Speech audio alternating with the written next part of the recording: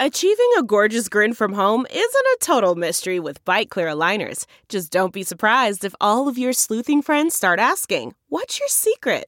Begin by ordering your at-home impression kit today for only $14.95. Byte Clear aligners are doctor-directed and delivered to your door.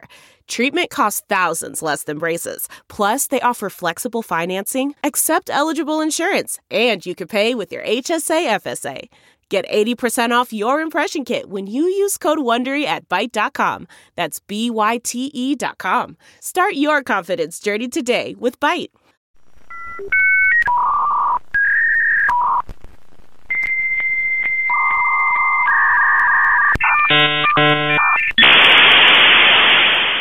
Technology today is nothing like it was 20 years ago. It's hard to believe that I'm starting this episode writing portions of it from my phone from an app that will automatically link up to my computer where I can continue my thoughts at a later time. It used to never be this easy. Back in the late 1990s, early 2000s, the World Wide Web, also known as the Super Information Highway, was just that. You'd dial up and you could go anywhere in the world. Talk to people you'd never meet in person, buy things that would be brought right to your door instead of going to the store, educate yourself on all the things you always wanted to know. It truly was the wild, wild west in the then nearing 21st century. But what was failed to be seen immediately after the boom was that there's always a dark side. We know it to be true now. We see it on the news all the time. Back then, though, every awful thought, every crass and cruel things humans could even imagine could also be on the internet. And not only was it on the internet, you could share those same thoughts and feelings with people who felt the exact same way. Just like when this country was slowly arising and the new frontier was being established, laws and rules weren't up to par to fight the evil lurking in the shadows. In the darkness of the night at a home in Missouri, one of those wicked figures would be illuminated by a computer screen, scouring the internet for vulnerable prey, those desperate for a companion, a job, a place to live, or even a master. And just like a hunter in the wild, John Robinson would strike.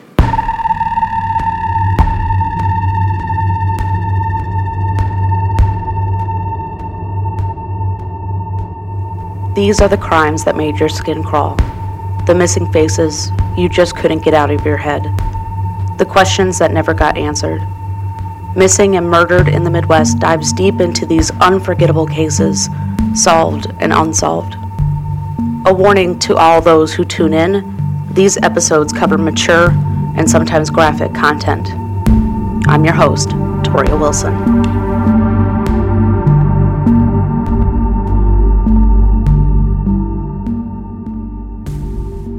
Now, John Robinson was not born in a modern technology era. His crimes would not begin in 2000. He would be arrested in our time with decades of criminal activity under his belt, and not just murder. Robinson was born December 27, 1943, a time where gangsters had left their mark on Chicago.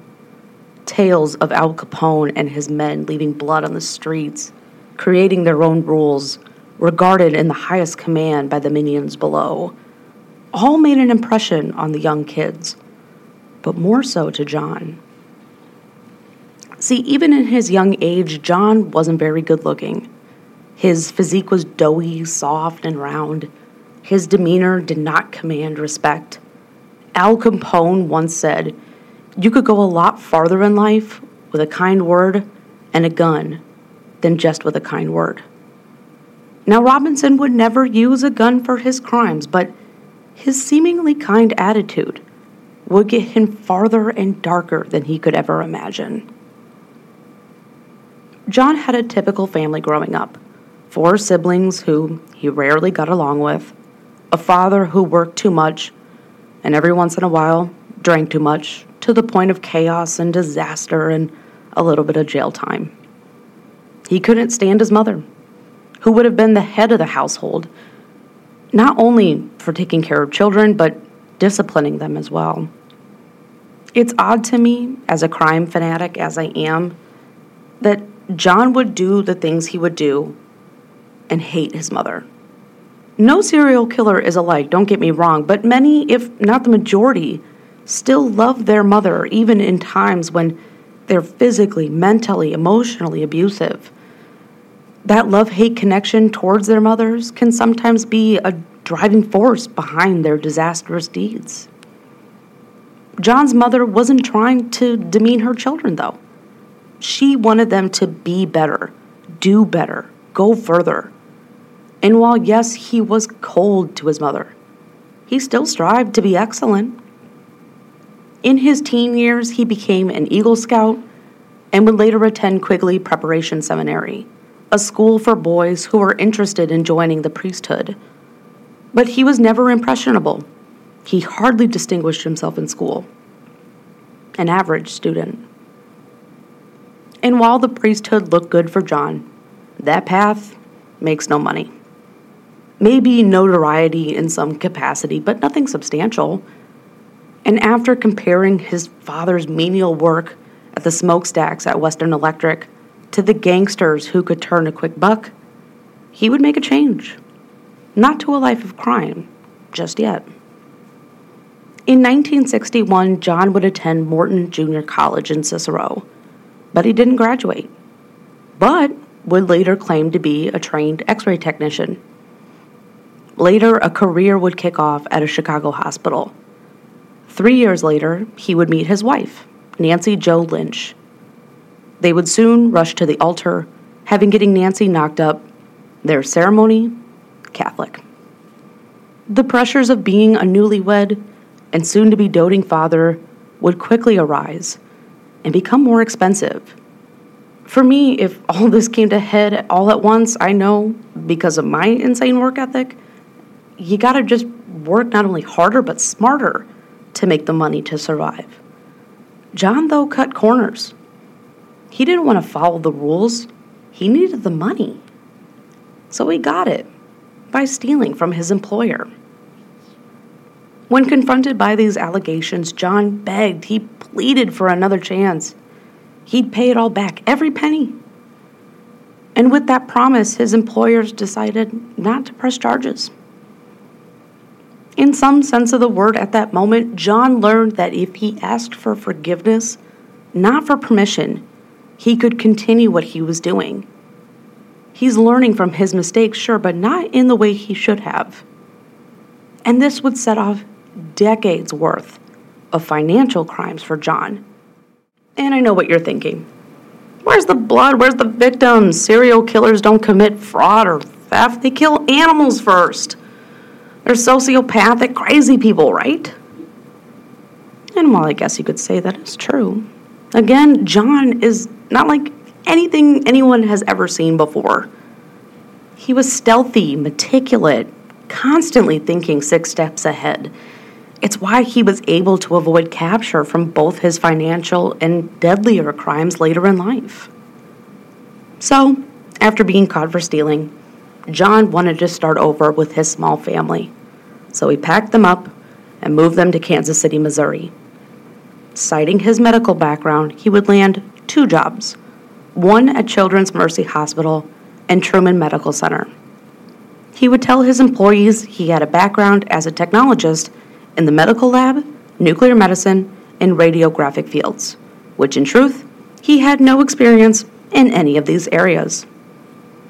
So while he would use a kind word to convince his coworkers he belonged there, his performance would say otherwise. He couldn't read an X-ray, let alone take the damn picture itself.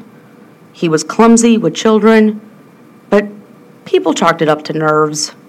I mean, being new in town, new hospital, it would make sense. And besides, he showed everyone his extensive training background. All of his credentials lined the walls of his office. But in truth, he had no credentials. All of those fancy documents he forged. Not only could John not do his job, but build kind of a reputation amongst his colleagues. kind of a whore, to be frank. He tried to have affairs with his coworkers, but would end up at local nightclubs. His thirst for the darker side of sex would also start to arise at this time, but more on that in a bit.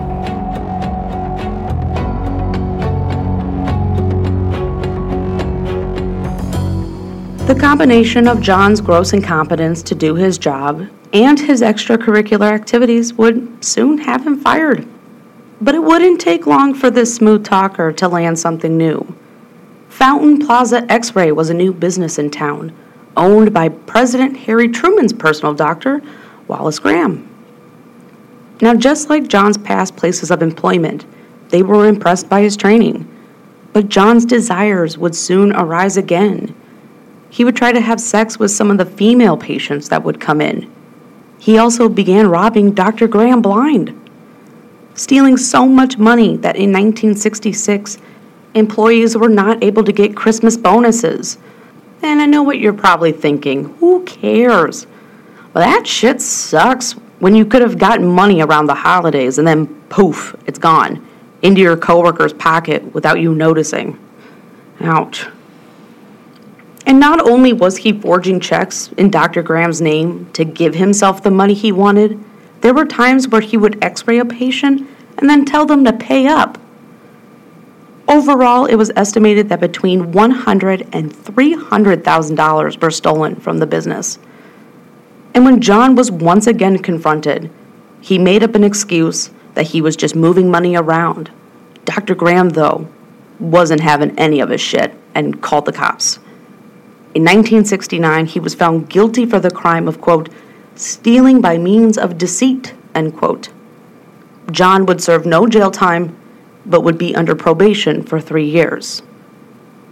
The game never stopped. Even while on probation, he would continue to steal. This time at a television rental company. And this time, it wasn't just money, it was actually merchandise he took. John would once again be fired, but not prosecuted. And this had John working harder than ever to become the thief that he was. In 1969, he worked for Mobil Oil, impressing the hell out of his probation officers to the point that they thought he was done with his criminal ways. He would later be caught stealing $400 worth of postage stamps, be fired, charged with theft. But he would only have to pay restitution in this case. And this pattern would continue. Get a job by lying about his qualifications, but impressing the hell out of his employers. Fumble around all the while stealing under their noses until he was caught. Sometimes John would be arrested, but he never served real time. His probation would just keep getting extended. In 1971, John would have to serve a few weeks in jail for violating his probation. His schemes, though, were starting to grow. And once he got out, he created a scam, stealing $30,000 from a retired teacher. John would also forge documents under a popular local company's name, asking investors to, obviously, invest in their work. One man fell for it, giving Robinson $2,500. When this business found out, they did have John Robinson arrested. He would be charged in 1976 federally for false representation, securities fraud, and mail fraud. But again, he would serve 0 jail time, just another extension on his probation. By 1977, John decided once again to move, just over to Kansas though. He had 4 kids at this point and was still married to Nancy, despite all of John's law-breaking and cheating ways. His family, though, didn't see that side to him. Same with his neighbors and those within the community. John was just a dad, a busy one at that.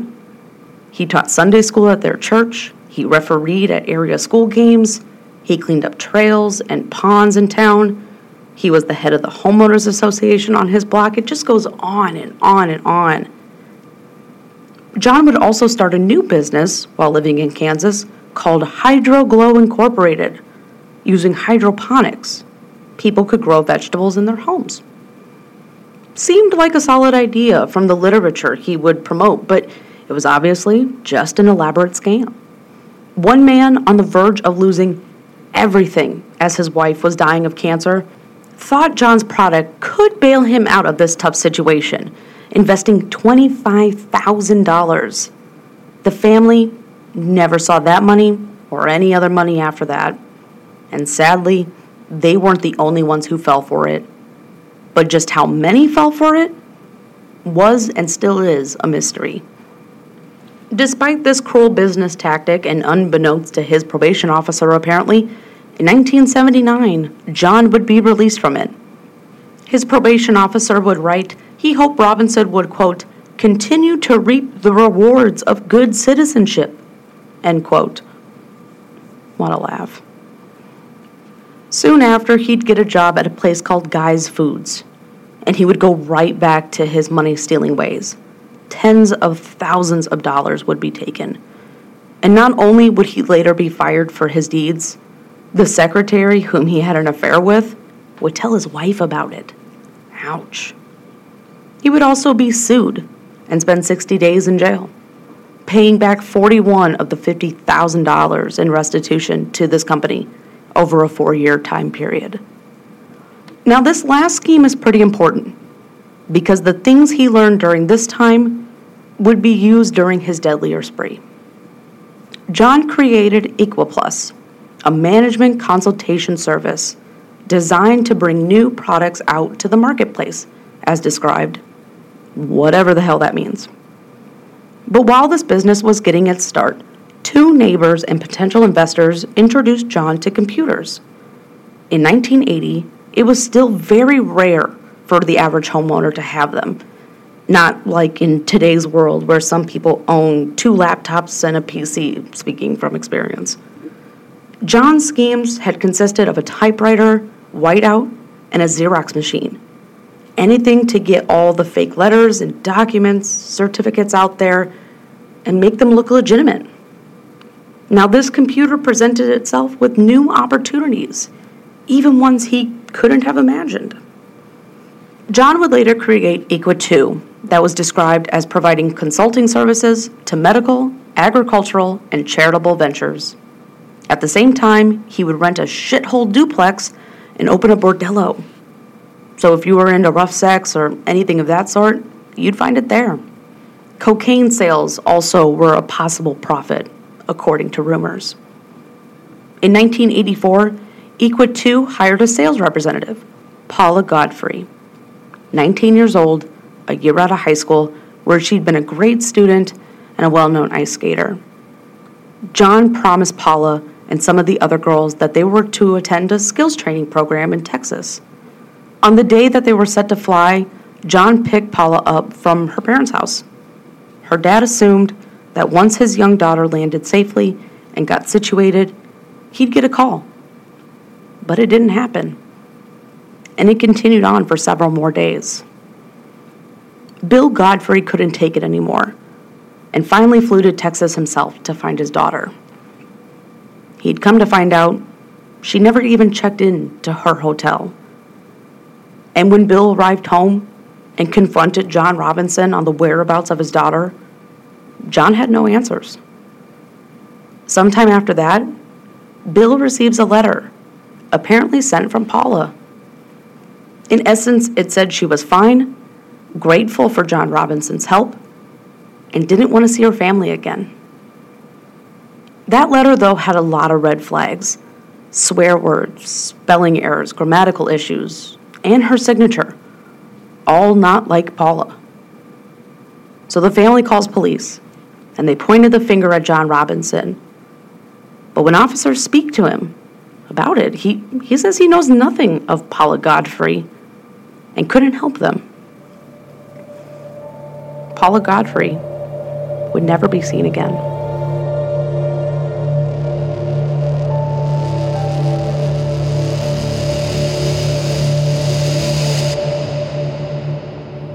In the mid-1980s, there was one man who knew deep in his soul that John Robinson was more than a white-collar crook.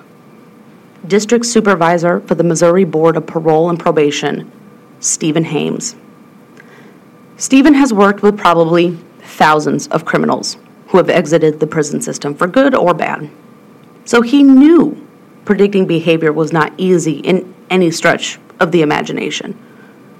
He did know of John's crimes and his potential involvement in the disappearance of Paula Godfrey, but he hadn't overseen his parole case for the fact that John was being supervised in Kansas.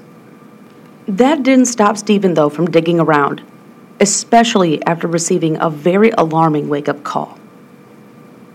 In late 1984, Stephen would receive a call from a woman named Ann Smith. She worked at a nonprofit that would help single pregnant women get the support they needed. Smith would inform Hames that Robinson had called them a few days prior, claiming to have started an organization called Kansas City Outreach. It would help unwed mothers get 6 months of help, provide job training, housing, and anything else they would need. Ann was impressed. All that needed to be done on the nonprofit's end was to refer possible candidates to participate. Robinson had been contacted around Christmas of a black mother in need of help, but he wasn't interested in helping her.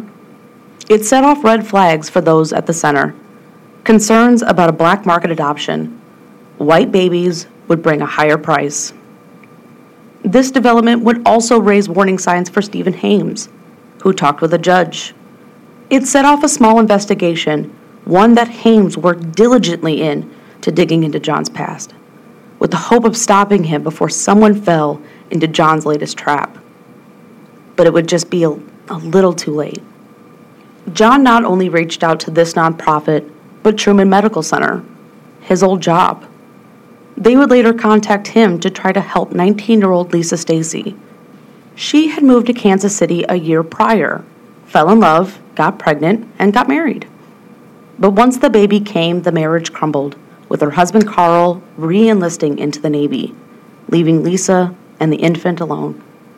That's until she met John Robinson, or what he would actually tell her his name was, John Osborne. He would promise Lisa he would get her out of her predicament, and that included a job and a place to live. That job, though, never came. And instead of setting her up in a duplex like he promised, he put her up in a roadway inn. He would make Lisa sign 4 blank pieces of paper and give him the names and addresses of some of her family members. After that, he said he would get her off to Chicago and then potentially Texas. On January 9th, 1985, Lisa would visit her sister-in-law at her home. Lisa went on and on about this businessman who was helping her out. Kathy Klingsmith, though, was concerned, but she didn't push it, thinking that this could be a really good thing for Lisa to get back on her feet. A few hours later, when Lisa called to check her phone messages at the motel, John Osborne had left numerous messages, panicked, not knowing where she had gone. And when the two finally got in touch with one another, John said he was immediately coming to get Lisa and the baby, despite a massive blizzard hitting the Midwest. Lisa wasn't sure if she would go with him. Kathy was fearful now, and even more so when John showed up at her door, never bothering to acknowledge Kathy, but a deep sense of urgency to get Lisa and the baby out of there. And despite the blizzard, John didn't park outside the house, but damn near a block away. Kathy tried to keep Lisa with her, but John was able to convince her to leave with him. Kathy would watch them go, but with a gut feeling that she would never see Lisa or the baby again.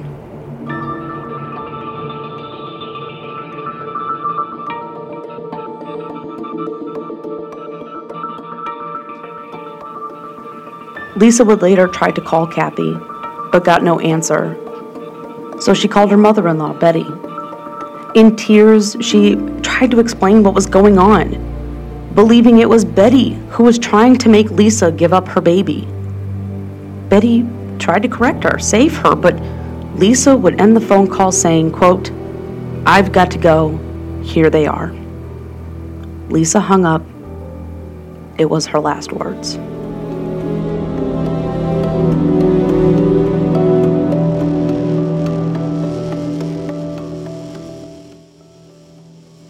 The next day, Kathy and Betty contacted both the police and FBI. Lisa and the baby had checked out of the hotel room. They were gone. The man who paid for the room wasn't John Osborne, but John Robinson. And when the family found this out and where John worked, they tried to confront him, just like the family of Paula Godfrey. But they got no information. The family would later receive a phone call from a man named Father Martin, an apparent priest who let them know that Lisa and the baby were all right. But when the family would call the mission center back, they would find out that there was no such person named Father Martin working there. Lisa and the baby, named Tiffany, were gone. Now, I'm not sure if it was that night or the next day or what, but John would arrive home sometime later, baby in hand. His wife was obviously shocked. I mean, they had 4 kids. But she wasn't just shocked that it was a baby her husband was holding, but the child's condition. Dirty, smelly, hungry. Where the hell did John get this kid?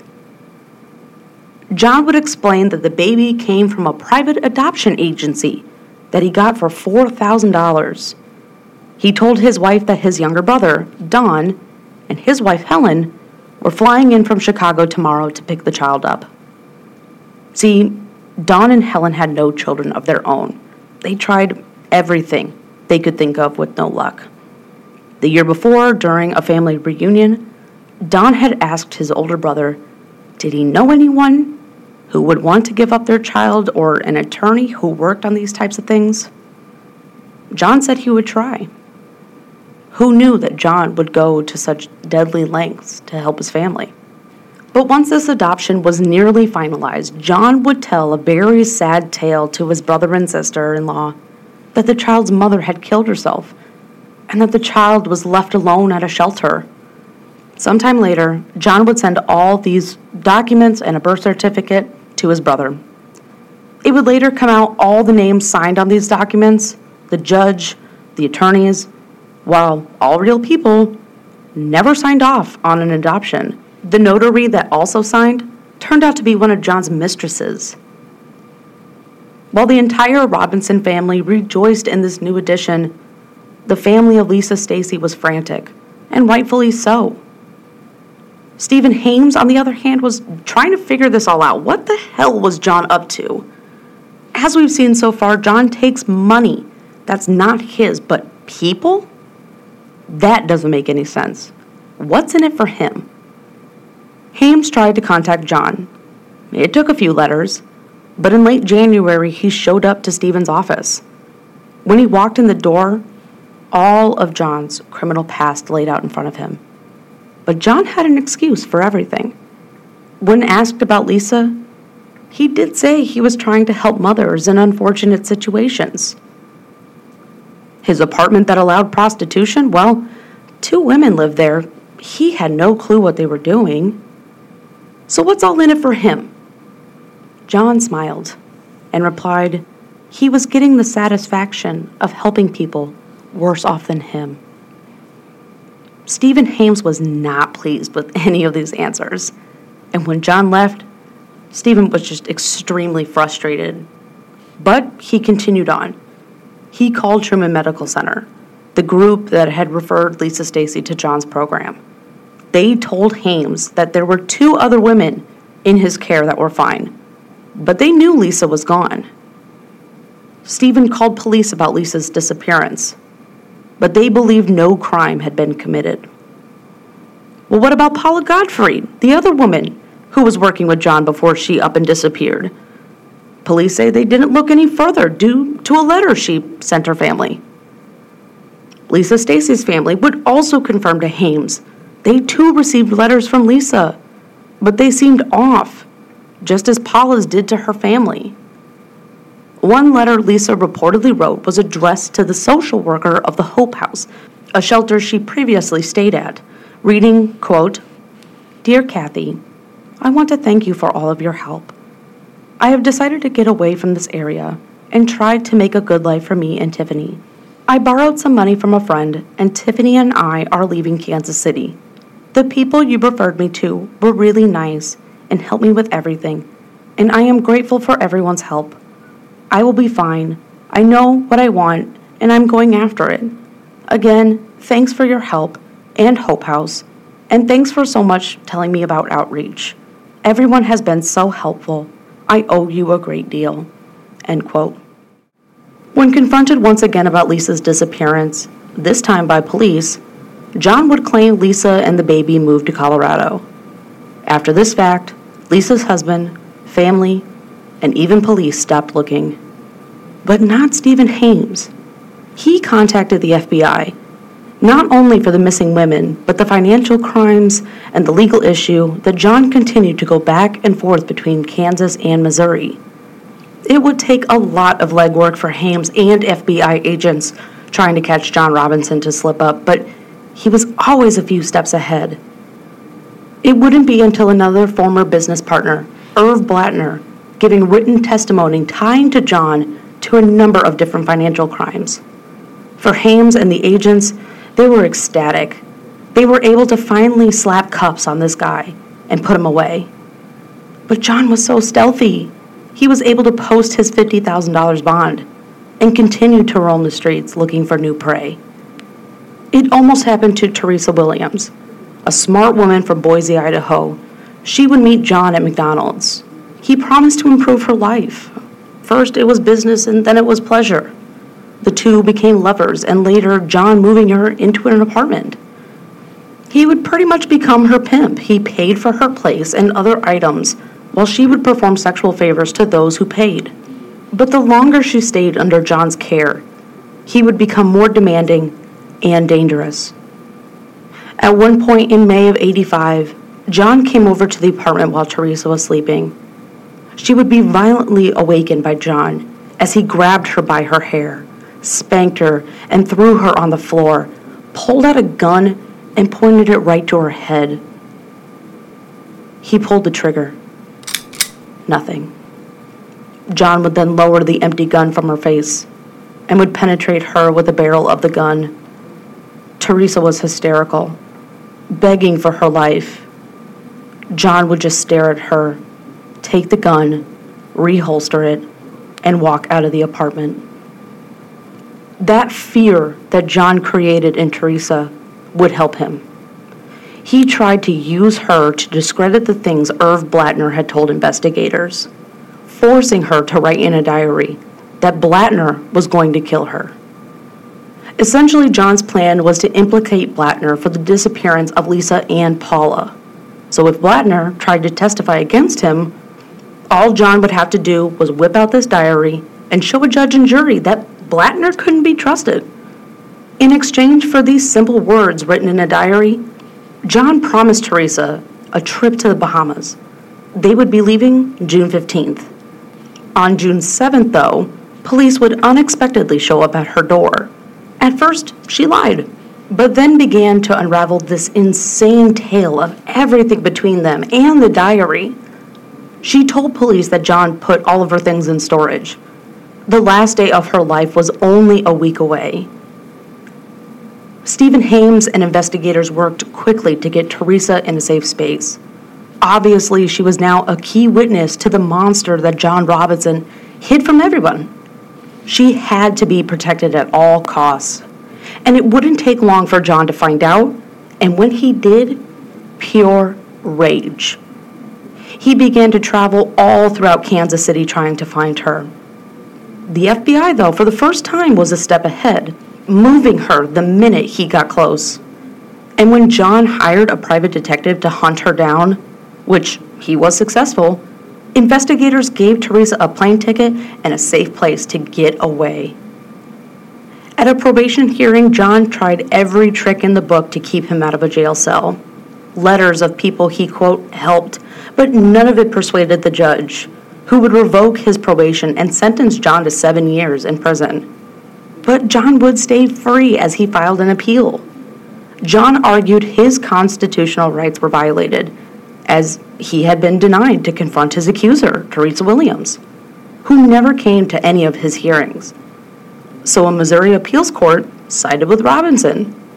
There was nothing to hold John anymore. and he was a free man. But that was on the Missouri side. On the Kansas side, more legal trouble. John went to trial over his financial schemes. He would be found guilty by a jury of his peers. The state would then ask the judge during sentencing, adding the Habitual Criminals Act, because of all the legal trouble John had been in over the years. The judge did take this under consideration, ordering John to spend 5 to 14 years in prison. But before he was set to spend time in a jail cell, the county attorney continued to file more charges for other scams John had been a part of. And it didn't help matters that the Business Journal magazine would write a damning piece about John, outlining 2 decades of deceit and schemes and all the people he had wronged. But he would commit one more crime before he'd have his time in prison.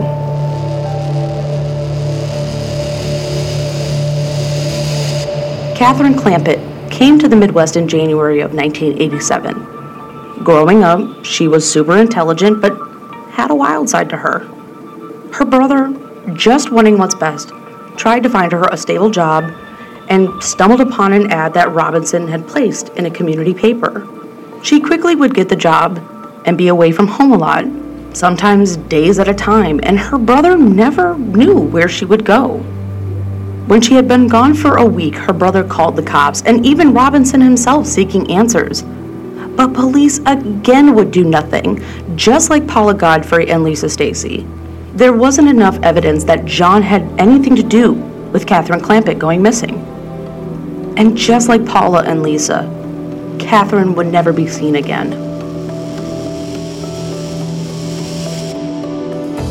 Robinson would begin his prison sentence on May 16, 1987. He was considered an excellent inmate at Hutchinson Correctional. He would complain about his health and even would suffer from some small strokes, leading to some droopiness on the right side of his face. But he was still strong, both body and mind. He was smart, and he would dive deeper into the world of computers, learning everything about them. It wouldn't take long for experts to believe that John had been rehabilitated and wasn't a threat to society. But there was one person standing in the way of his freedom: Stephen Hames. Hames didn't buy his bullshit. He didn't believe for a second that John was a changed man. But again, John was smart. He would plead to a judge in May of 1991 for mercy and freedom, claiming poor health and claim that Stephen Hames was out to get him, lying about anything to bend the law and keep John in jail. It didn't work, and he was ordered to spend another 2 years in jail. Robinson would finally leave prison in 1993, but not without a mess on his hands. He had numerous convictions under his belt now, scathing articles that tarnished his good name. His family had to move out of their home, and Nancy Robinson had to pick up that financial slack. Her family had to move out of their home to a mobile home park, not only to live, but to operate. John Robinson, though, was not planning on living life outside of prison as the stand-up guy he created to fool the prison and probation board. No. He knew exactly what he wanted, and he knew exactly how to get it. And that's where we'll pick up on part 2 of John Robinson. Episodes for Missing and Murdered in the Midwest are researched, written, and recorded by Toria Wilson. Production is by Elise Edens and Hannah Rodriguez. Thank you so much for listening in, and tune in to the next episode, coming soon.